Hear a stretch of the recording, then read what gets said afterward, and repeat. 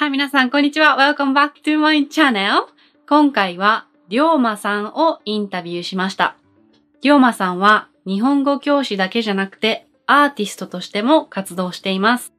英語とスペイン語がペラペラで、スペイン語と日本語で、レゲトンというジャンルの歌を作ったりしています。この動画では、言語だけじゃなくて、海外に行って変わったこと、海外で感じたカルチャーショックなどについても話します。これから日本人といろいろなトピックについて話している動画をいっぱいアップロードする予定なので、日本人同士の会話が聞きたい人はぜひ登録してください。では早速始めましょう。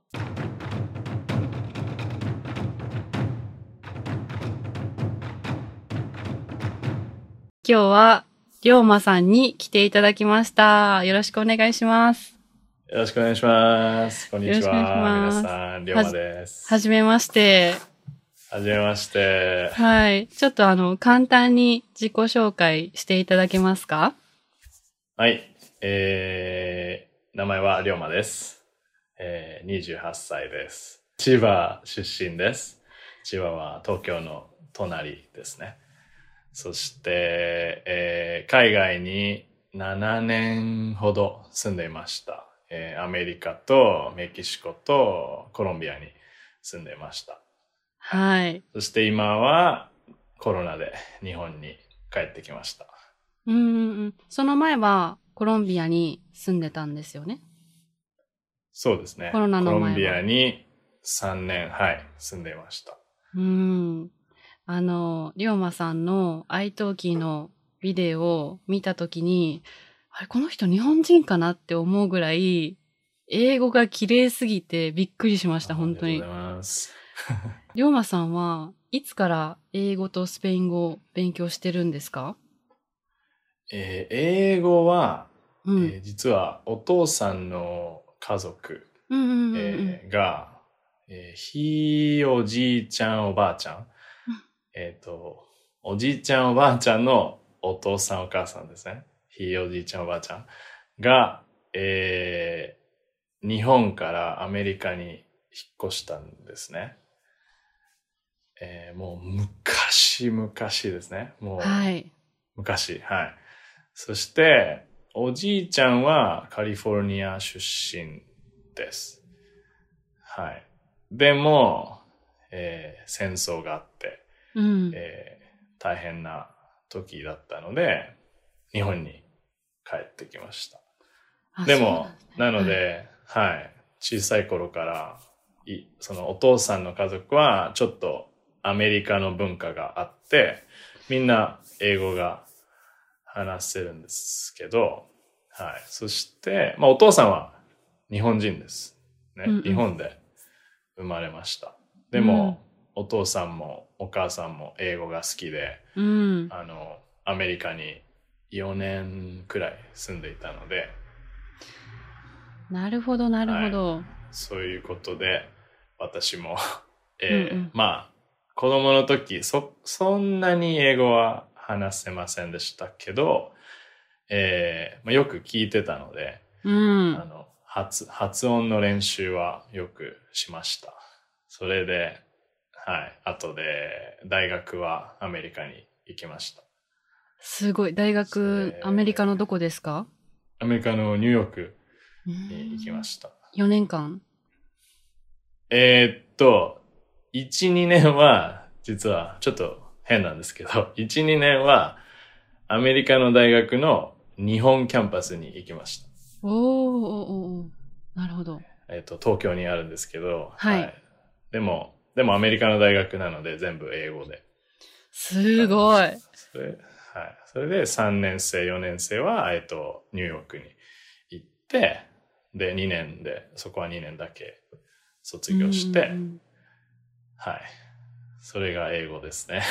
なるほど。だから小さい頃からずっと英語を聞いてたので、そんなに発音が綺麗なんですね。発音はそうですね。はい。それが大きかったと思います。で、子供の頃から英語を話してたんですか？いいえ、話すのは全然話してませんでした。全然です。本当に発音だけです。例えば、なんか、fire とか、うんうんうん。なんか water とか、ウォールめっちゃ animal 綺麗。とか、もう、うんはいそういう、もう本当物とか動物とか、の発音をお父さんに教えてもらって、うん。それでしていました。で、英語を実際に話し始めたのは何年前ぐらいですか？何年前かな。うん。大学からですね。なうので、ん。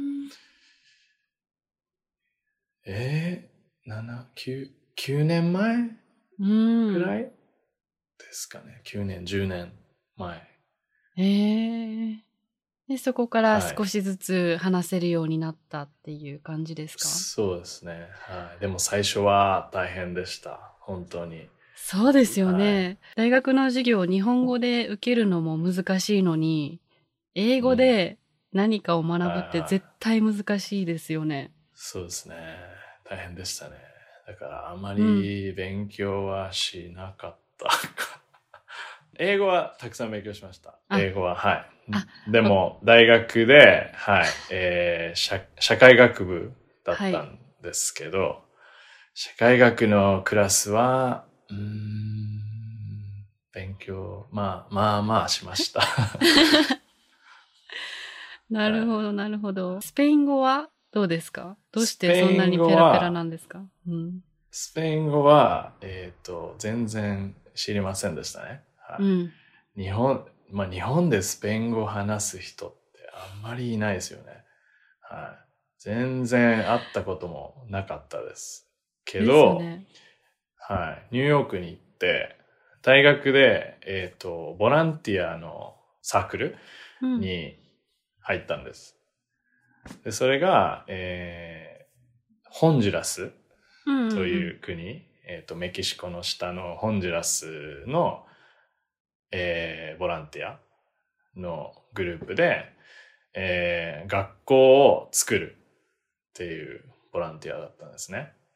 はい。それに入って、で、実際に行ったんです、ホンジュうん。ラスに。うんうんうん。で、ホンジュラススペイン語なんですけど、もう何にも、ゼロゼロゼロ。何にも話せませんでした。本当に、オラ、ハポネスだけぐらい、本当に、それだけ。そへれだけで、え。それで、でも、行って、本当に貧しい国なんですけど、うん。学校に行けない子供がたくさんいて、うん。家もなかったり、食べ物もなかったり、うん。そういう国で、それでもみんなハッピーなんですよね。すごいハッピー。本当にハッピーで、例えば私折り紙持ってって鶴とか飛行機とか作ってあげたんですけど、もうみんなもうありがとうってへ折り紙え。だけで。それとかもう、わあ、なんてハッピーな人たちうん。なんだって思って、すごい、なんだろう。私がボランティアで行ったんですけど、うん。すごい教えられた感じがあって、それでも、学校がないうと、ん。ホンジュラスはギャングがたくさんいて、危ないんですけど、うん。みんな学校がないと何がいい、何が悪いっうん。てわからないんですよね、子供は。なので、ギャングに入ってしまう。もうすごい悪い、このサイクルはい。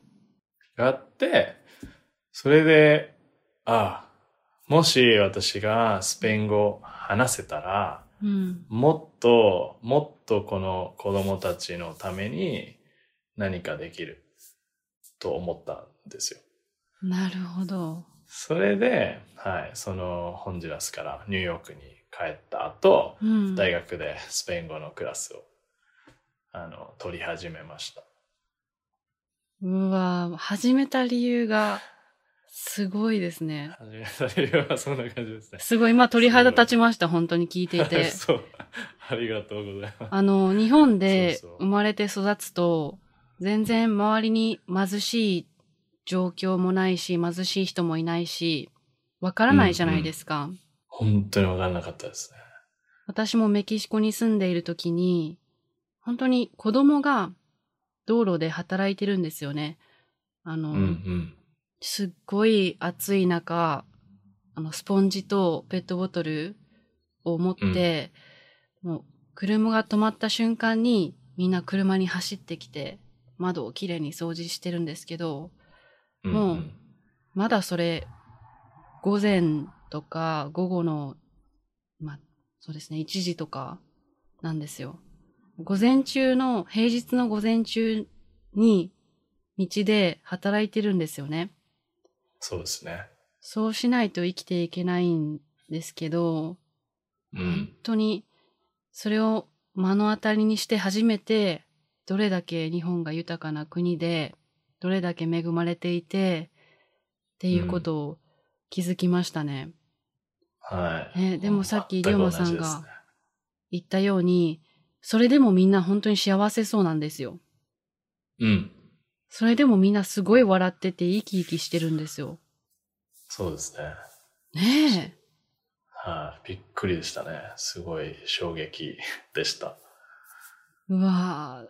で、それからスペイン語を勉強し始めて。そうですね。もうモチベーションは本当にだから高かったですよね。もう、ホンジュラスは4回行ったんですけど、はい。その大学3年生の時に初めて行ってから、毎年か毎回の休み、夏休み、冬休みで行ったんですけど、その行くたびに自分のスペイン語のレベルがちょっとずつ上がっていて、もっと話せるようになりたい。もっと、わかるようになりたいっていうモチベーションがすごい高かったので、それでたくさん、勉強して、そうですね。そしてスペイン語の音楽がすごい好きになって、それたくさん聞いて、それですごい練習して、そうですね。それで大学の後私もメキシコに引っ越して、メキシコで1年、英語と日本語の先生をしました。メキシコのどこですか？メキシコのサンルイスポトシっていう街。知ってますか？私行ったことないんですけど、すごく自然が綺麗、ジャングルみたいなところって聞いたことがあります。そうです、そうです、その街に。ミキさんはどこに住んでましたか？グアダラハラっていう街に住んでました。行きました。本当ですか？そうなんだ。どれくらい ?10 ヶ月ぐらいですね。メキシコいいですね。はい。食べ物が美味しいし。はい。食べ物美味しいですけど、屋台のタコスを食べて、お腹壊して、すごいことになりました。そうなんだ。はい。それでもしょっちゅう、私もありました。食中毒。そうですよね。多分日本人のお腹って弱いんだと思うんですよ。弱い。もう日本は綺麗な食べ物がたくさんあるから、みんなちょっとベイビーストマックで。ベイビーストマックですね。免疫が弱いんだと思います。そう思います。本当にでも、メキシコでもいろんなことを教えられましたね。ラテンアメリカって、コロンビアとかホンジュラスとか行ったことないからわからないんですけど、人と人とのつながりがすごい強いなってメキシコで感じました。なんかコミュニティが強いなって感じました。どうでしたか？ホンジュラスに行って感じましたか？本当に、はい。誰にでもこの愛をくれるというか。日本人ってちょっと、日本人はすごい優しいですけど、やっぱ最初はすごい壁があると思うんですね。特に東京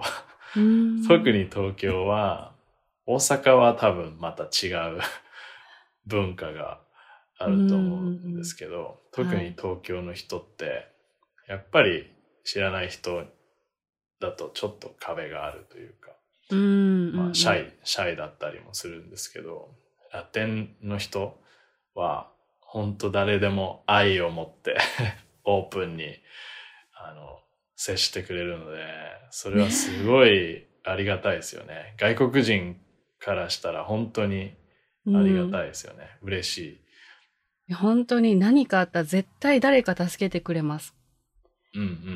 その人のこと知らなくても何か困っていたら絶対に誰か来てくれるんですよ。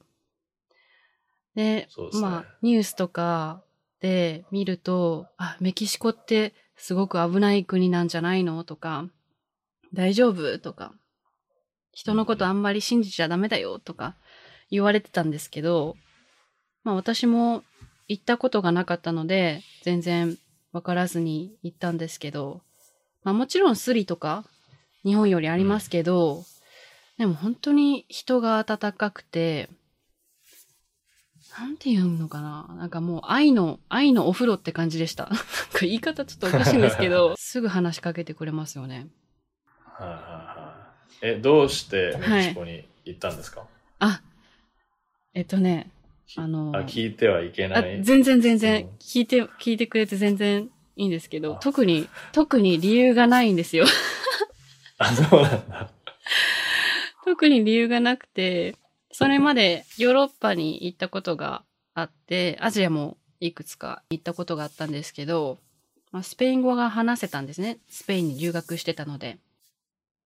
で、そうなんですよ。で、スペイン語話せるし、なんかすごく、南米楽しそうと思って、中南米楽しそうだなと思って、日本語教師の仕事を探して、たまたま見つけたのがメキシコの日本語学校の仕事だったんですよ。でもこれ、そうですね。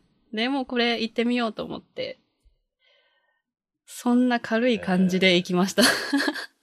でも全く同じですよ。そうですか？私もメキシコのサンルイスポトシもう仕事探してて、たまたま見つかったのがそのサンルイスポトシの、学校で、もうここでいいや。似てる。そう。で、みんなによく、そんな軽い感じでメキシコに行ったのって言われるんですけど、結構私も直感で行くタイプなので、同じですか？直感で行くタイプですか？同じですね。あんまり心配はしませんね。そうですよね。まあ、なんとかなるだろうっていう感じで。なんとかなるんですよ、本当に。助けてくれるんですよね、誰かが。そう思います。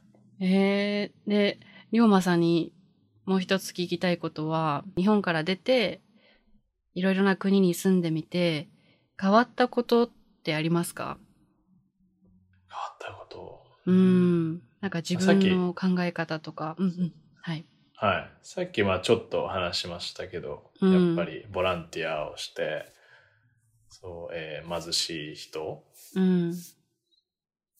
を見て、だいぶ変わりましたね。実は、ミクさんも言ってましたけど、日本ってやっぱりあんまり貧しい人を見ることはないし、道で食べ物くださいとかお金くださいっていう人は日本ではもうめったに見ないですね。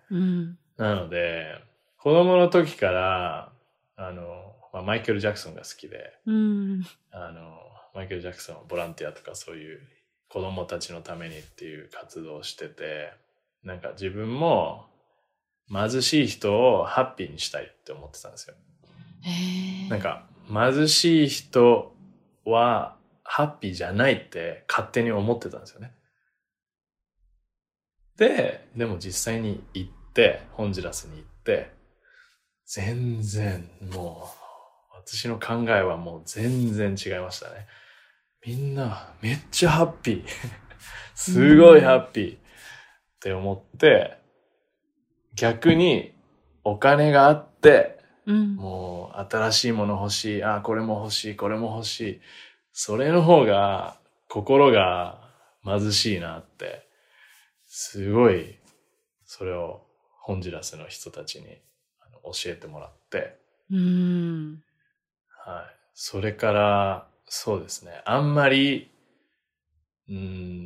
物が欲しいっていう気持ちが人よりないと思います、私は。そうですよね。日本って本当にみんなたくさん物を持ってるし、お金はあるけど、時間がないし、余裕もないと思うんですよ。で、まあ人にもよると思うんですけど、そういうメキシコとかラテンアメリカの国に比べたら、人と人とのつながりが弱いと思うので、なんか日本に帰ってきて逆に、逆カルチャーショックになったこともあります、私は。わかりますね。わかります？はいはい。わかります。どうですか、りょうまさん。今、逆カルチャーショックですか？でももう、7年外に住んでて、ほぼいつも毎年帰ってきてたので、いつも帰ってくるといいことも悪いことも何かありますよね。そうですよね。でも今帰ってきてすごい思うのは、コロンビアに住んでて、みんなにどこ出身ですかって聞かれて、日本って言うと、日本すごいってみんな言ってくれるんですよね。で、多分自分の心の中で、日本すごいじゃんってちょっと多分なんか調子に乗ってたと思うんですよ。コロンビアとかもう問題がたくさんあるし、政府は問題が本当にたくさんあるし、大変なんですけど、それで日本すごいって言われてたから、日本はすごいんだってちょっと思ってたんですよ。それで日本に帰ってきて、コロナで。日本、すごいけど、問題たくさんある。ってすごい思って、政府もそうですけど、お金ももちろんコロンビアとかメキシコとかに比べたらみんなあるけど、ないですね。実際、日本でいい生活するには本当にお金が必要。でも、みんなもうギリギリですよね。本当にアパートのお金とか、子供がいたら子供のお金とかも全然余裕がないなって今回帰ってきてすごい思いました。そうですね。仕事にもよりますけど、教育費にお金がかかるんじゃないかなと思います。本当に。そうですね。で、教育費にお金がかかるから、子供を産まない選択をする人が増えて、少子化になってしまって。そうですね。もう悪循環。すごい自殺率とかも高いじゃないですか。本当にそうですね。どの国にも問題はあると思います。で、逆に日本に帰ってきて、日本って本当にいいなって思うのは、ホスピタリティ、すごくいいですよね。そうですね。それも見方を変えれば、やりすぎで、ちょっと機械的に見える。無理やりしてるように見えるっていう意見もあるんですけど、でも、二つあると思うんですね。無理やりしているホスピタリティと、もう一つは本当に心からの思いやりがあると思うんですけど、心からの思いやりを感じる時もよくあるんですよね。それを、本当に日本人優しいなって思う瞬間は結構ありますね。ありますね。あとは、車が止まってくれる。コロンビアは、車は絶対に止まりません。絶対に止まりません。例えば、信号がないところで、人がここにいたら、うん、日本は車止まって、あ、どうぞって言ってくれますよね。はい。コロンビアは絶対ありません。絶対ない。車が絶対通る。だから、車がたくさんいるとき、うん。どうするんですか？渡れない。本当に渡れない。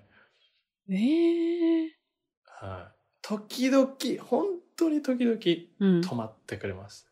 そしたらもう、ありがとうございますもう、それだけでもうハッピーになる。本当ですか？はい。コロンビア人ちょっと面白いですね。優しいけど、うん。車の時だけ、なんか人が違う。みんなストレス溜まってるんですかね？そう、はい。渋滞がすごいんですよね、ボゴタは。ああ、なるほど、なるほど。はい、だからだと思います。サンルイスポトシに住んでた時どうだったかわからないんですけど、メキシコって日本みたいにちゃんとバス停がなかったんですよ。ああ、そうですね。で、バス停で待ってても、バスに乗ってる人が多かったら止まってくれないんですよ。ああ、はいはいはい、そう、同じでした？同じでした。で、私、そのバスがね、多分15分に1本とかでもう4回ぐらいスルーされたんですよね。4回ぐらい。でもこれ次のやつ乗らないと仕事に1時間ぐらい遅刻しちゃうっていうので、もうなんか体で止めようとしたことあります、私。ストップみたいな。危ないですけど。でも本当にそんな感じですよね。大阪だったら信号を守らない人たくさんいるんですけど、基本的に、そうなんだ。大阪人信号守らないですよ。大阪ほんとちょっと日本じゃないんじゃないもうノリが全然違いますよね。そうですか？はい。この間テレビで見てたら、なんか大阪の人は絶対値切る。はい。って言ってました。値切りますね。買い物に行ったら絶対安くしてください。絶対他の町の人しない。そうですね。大阪人は昔から商人の町なので、もうコミュニケーションなかったら、ね、物が売れないし、面白くなかったら買ってもらえないから、本当にコミュニケーションが大事だったんでしょうね、きっと。ねえ。確かにちょっと大阪人頭おかしいって言われることよくありますね。そうなんだ、大阪行ってみたいですね。全然行ったことないんです、実は。そうなんですか？はい。残念ながら。来てください。行きたいです。お笑い大好きで。はい。日本の。はい。はい。でも関西弁にもう憧れがずっとあって。はい。そう、外国の方も関西弁好きみたいで、よく関西弁教えてくださいっていうメッセージが来たり、リクエストが来たりしますね。でも需要あるのかなと思って。あります。しかも外国人が関西弁で話してたら、もうそれだけでもう面白い、ね。そうですよね。もうそれで人気になれる。絶対。千葉なんてもう中途半端な、もう何もない。ディズニーランドがある。そうですよね。でも千葉にディズニーランドあるのに、東京ディズニーランドってなんか東京に取られてますよね。そうなんですよ。成田も千葉にありますよね、あれ。東京に取られてますよね。そう。なのに東京インターナショナルエアポートになってる。龍馬さん、これも初めて話したっていう感じじゃないぐらいフレンドリーで、すっごい話しやすいんですけど。同じ。あ、そうですか。なんていうかな、壁がないですね。そうかも。はい。しないですね。でも、ちょっと敬語が苦手で、日本で仕事したことがないので、それがちょっと問題ですね。今日本にいて。はい。コロンビアでもあったんですけど、時々日本の会社の、社長さんとか、はい。大使館の人とか会う機会があったんですけど、そういう時、もう本当に緊張しました。全然敬語ができなかったんで、普通の敬語はできるんですよ。ますです。はい。でも、それより上ができなくて。へー。だからこうやってフレンドリーな人の、方が絶対話しやすいですね。なんか、フォーマルに来られちゃうと、はい。もう、やばい。フォーマルできない。どうしようってなっちゃう。本当に。普段カジュアルすぎて、いきなりフォーマルい。に切り替えられないですよね。そうなんですよ。わかります、だからその練習した気持ち。いなと思っています。で、りょうまさん前に音楽活動もされてるって言ってたと思うんですけど、どんなことしてるんですか？音楽は、はい。スペイン語と日本語で歌っえ、ています。スペイン語で歌ってるんですか？はい。スペイン語と日本語で、レゲトンを歌っています。えー、英語と日本語かなと思ってました。スペイン語なんだ。英語も時々言葉は入れますけはい。ど、メインはスペイン語です。えそれー、で、スペイン語がメインで日本語を入れて全部作っていう感曲じです。されてるんですか？作曲はできないですね。えプロデューー、サー、その音楽チームがいて、うわ、すごい。はい。そのビートをはい。作ってもらって、で、作詞はい。は、一緒にしてもらって、スペイン語話せますけど、歌を一人で全部書くのは、また違うレベルなので、はい。一人で全部はちょっとまだ、できないので、それはすごい助けてもらって、で、ここに日本語のこの言葉入れたいとか、うん。ここは日本語で歌わせてとか、いろいろ言って、メロディーも出して、それで作ってます。すごい。いや、本当に日本語教師がメインじゃなくて、アーティストメインで活動されてるんですよね。できたらいいですね。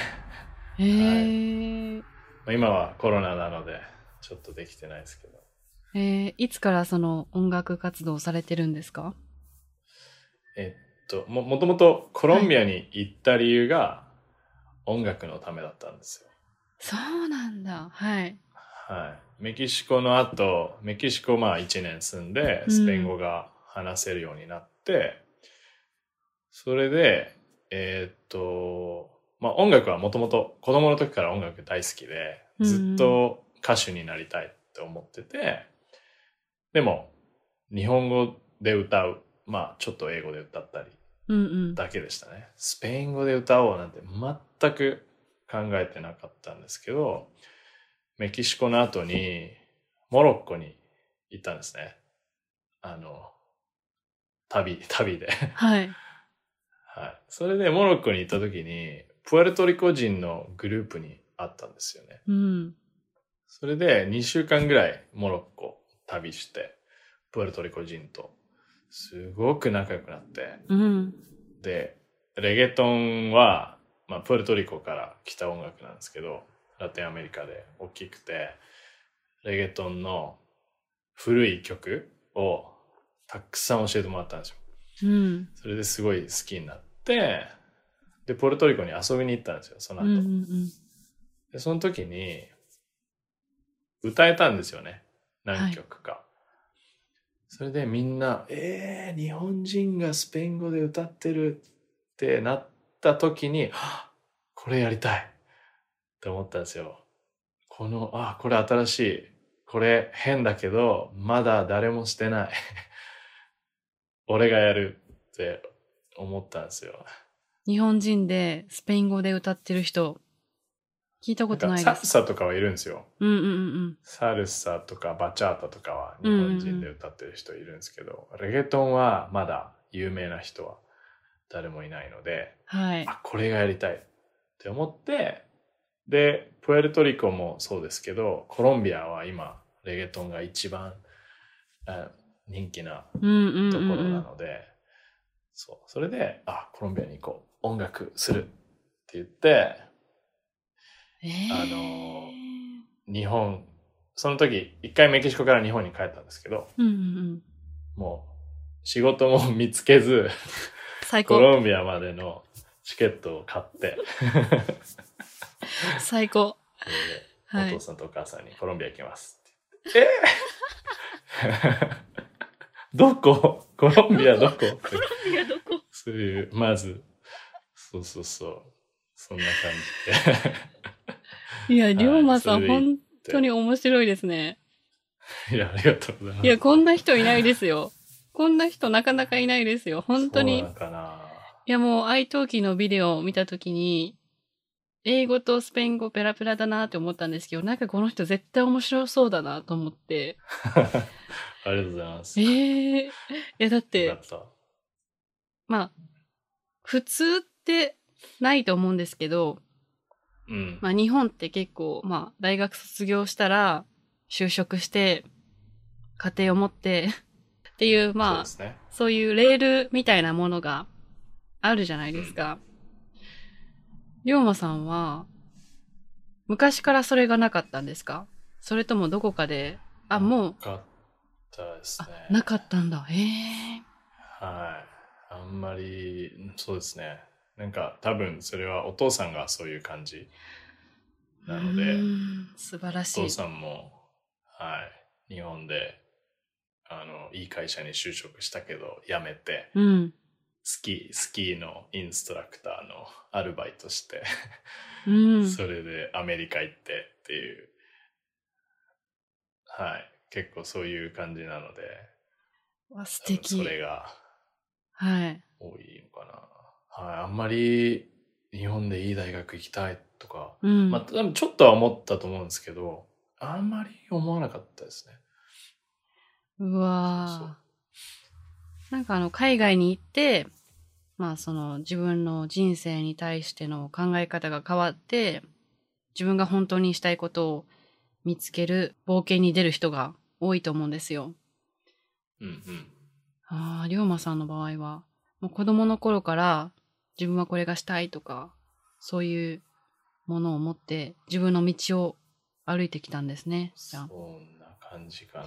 ね、最初2年学校で働いてたので、全然音楽活動はできなくて、2年契約が終わってからしたので、多分1年、でももうコロナで1年経ったので、2年前、2年前に、初めてのオリジナル曲作りました。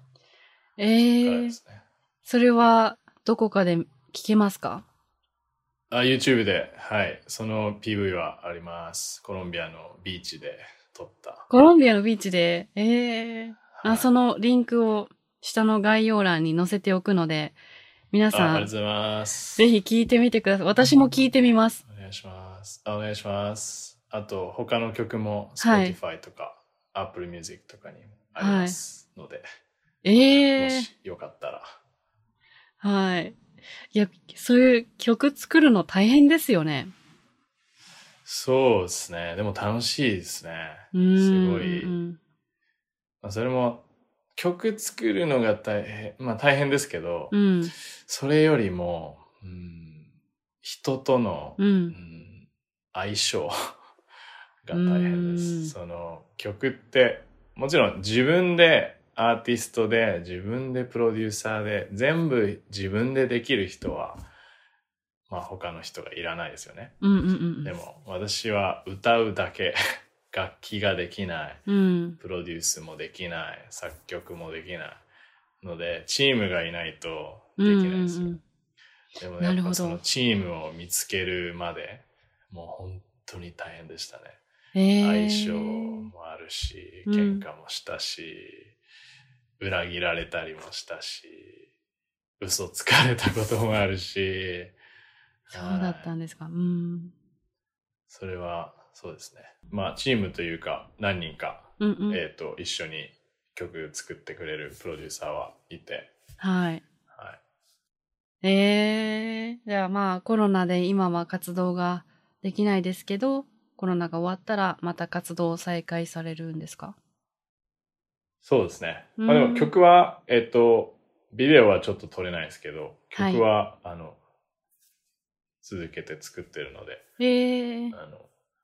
なるほど、なるほど。じゃあもう全部のリンクを下に載せておくので、皆さんぜひぜひ聞いてみてください。スペイン語圏の方も見てると思うので。最高ですね。はい。スペイン語圏の皆さん、よろしくお願いします。よろしくお願いします。ちょっとスペイン語で話して。サポートしてください。スペイン語で言ってみてください。それそうですか。はい。Bueno, entonces, yo soy profesor de japonés, pero aparte de la enseñanza en japonés, también hago música. Canto reggaetón en español y japonés. Así que, si te interesa, por favor, sígueme en Instagram y escucha mi música en Spotify, Apple Music y así. Muchas gracias. ありがとうございます。ありがとうございます。すごい。発音綺麗ですね、やっぱり。なんか日本人の発音じゃないですよね、もう。なんか音楽のおかげだと思います。本当に。これ、日本語の学習者にも言えると思うんですけど。はい。なんか、本当私の場合はスペイン語も英語も、本当たくさん聞いて、音楽聞いて、歌詞を見て、もう意味わかんないけど、とりあえず歌う。そうすると、もう頭に音が入ってきて、あと口が勝手に動くようになるんですよね。ずっとやってたら。はい。なので日本語もすごい聞くのはすごい大事だと思います。聞いて言うっていう繰り返し。そうですよね。そうですよね。歌が上手な人って言語も上手って聞いたことがあるんですけど。そうなんだ。そう。絶対そうだと思うんですよ。耳がいい。耳がいいんですよ。なんか発音とかもすぐ真似できるんですよね。スペイン語はたくさん聞いて、たくさん話して、ペラペラになったんですね。そうですね。ミスを恐れず。もう間違えてんのも最初は分かってましたけども、関係ない。もう話すっていうだけでした、ね。はい。すごい。まあ、本当にいい話が聞けました。最後の最後にも。ありがとうございます。はい。いや、本当にありがとうございました。もう1時間すぐ過ぎちゃった。こちらこそありがとうございました。いや、私本当に日本語の話とか、まあ言語の話もしようと思ってたんですけど、なんかいろいろ龍馬さんの人生の考え方とか、どうしてスペイン語を勉強し始めたかとか、まあ音楽の話とか、いろんな話が聞けて本当に、今ね、録画してること本当に忘れてました、私。普通に話してました。大丈夫かな？早かったかな？話すスピード。いや、本当に良かったです。大丈夫ですか？はい。ということで、ありがとうございました。ぜひぜひ、ぜひぜひ、龍馬さんの音楽を聴いてみてください。よろしくお願いします。はい。またね。はい、皆さん今日のエピソードはどうでしたか？良かったと思った人は登録するのを忘れないでくださいね。Don't forget to subscribe. あと iTunes にレビューを書いていただけると嬉しいです。Also, I'll be so happy if you could write a review on iTunes. じゃあ次のエピソードで会いましょう。聞いてくれてありがとう。またね。